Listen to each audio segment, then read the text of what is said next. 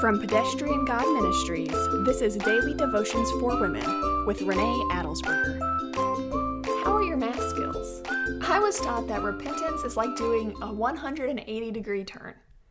Of course, if your math skills aren't very good, you might accidentally go 360 degrees and end up right back where you began.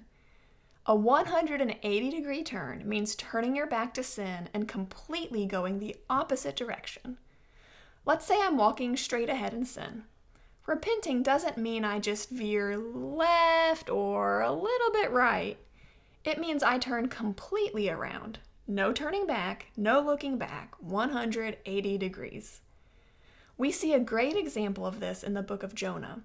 When the king of Nineveh was confronted with his sin, chapter 3 tells us that he got up from his throne, took off his royal robe, put on sackcloth, and sat in ashes. Then he issued a decree that every person and animal was to fast, be covered in sackcloth, and pray to God. The king acknowledged his sin and the sin of the people he ruled over. His repentance was truly radical. We may not be led to dress ourselves, our families, and our pets in sackcloth, but we are all called to completely abandon our sinful actions. They look a little different in each person, but repentance looks the same in all of us.